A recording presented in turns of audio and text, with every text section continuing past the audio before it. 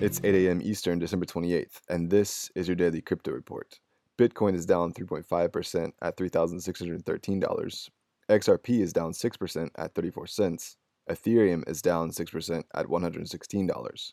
Those are your leaders by market cap. Top gainers in the last 24 hours, Enigma up 39% and Endor Protocol up 20%.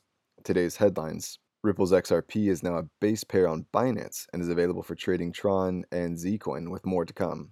Changpeng Zhao, or CZ, announced the change on Christmas Day on Twitter and established the base pair today. It's a marked shift in how the community is viewing Ethereum and XRP, as those two continue to battle for the second place spot on the crypto valuations chart. This shift will likely aid XRP, as a recent report by Longhash shows Binance with over 313,000 daily users. The U.S. Defense Department is investigating blockchain technology for its enormous potential in helping improve disaster relief efforts. The Troop Support Division of the Defense Logistics Agency, or DLA, evaluated how blockchain could help its already, quote, successful, unquote, efforts assisting in Puerto Rico after Hurricane Maria in 2017. Currently, the DLA tracks logistics processes through centrally managed systems, making it hard to synchronize data and ensure up-to-date information.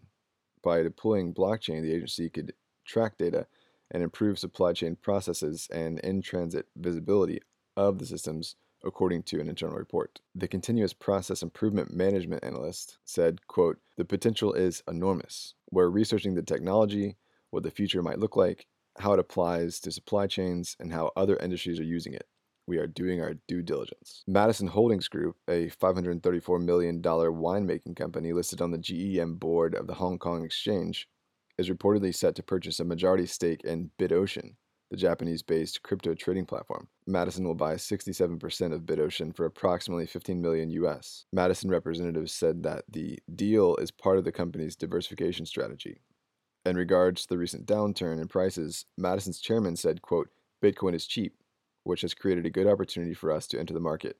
We are eyeing the long term, so we're not worried about short-term volatility." And finally, OKEX is launching OK Piggy Bank, a feature that will allow users to earn interest on their holdings by lending them to margin traders. The process is managed by OKEX itself, and lenders will see 85% of the interests collected from margin traders. The exchange, OKEX, will take 15% as profit. OK Piggy Bank is launching this month after a beta period.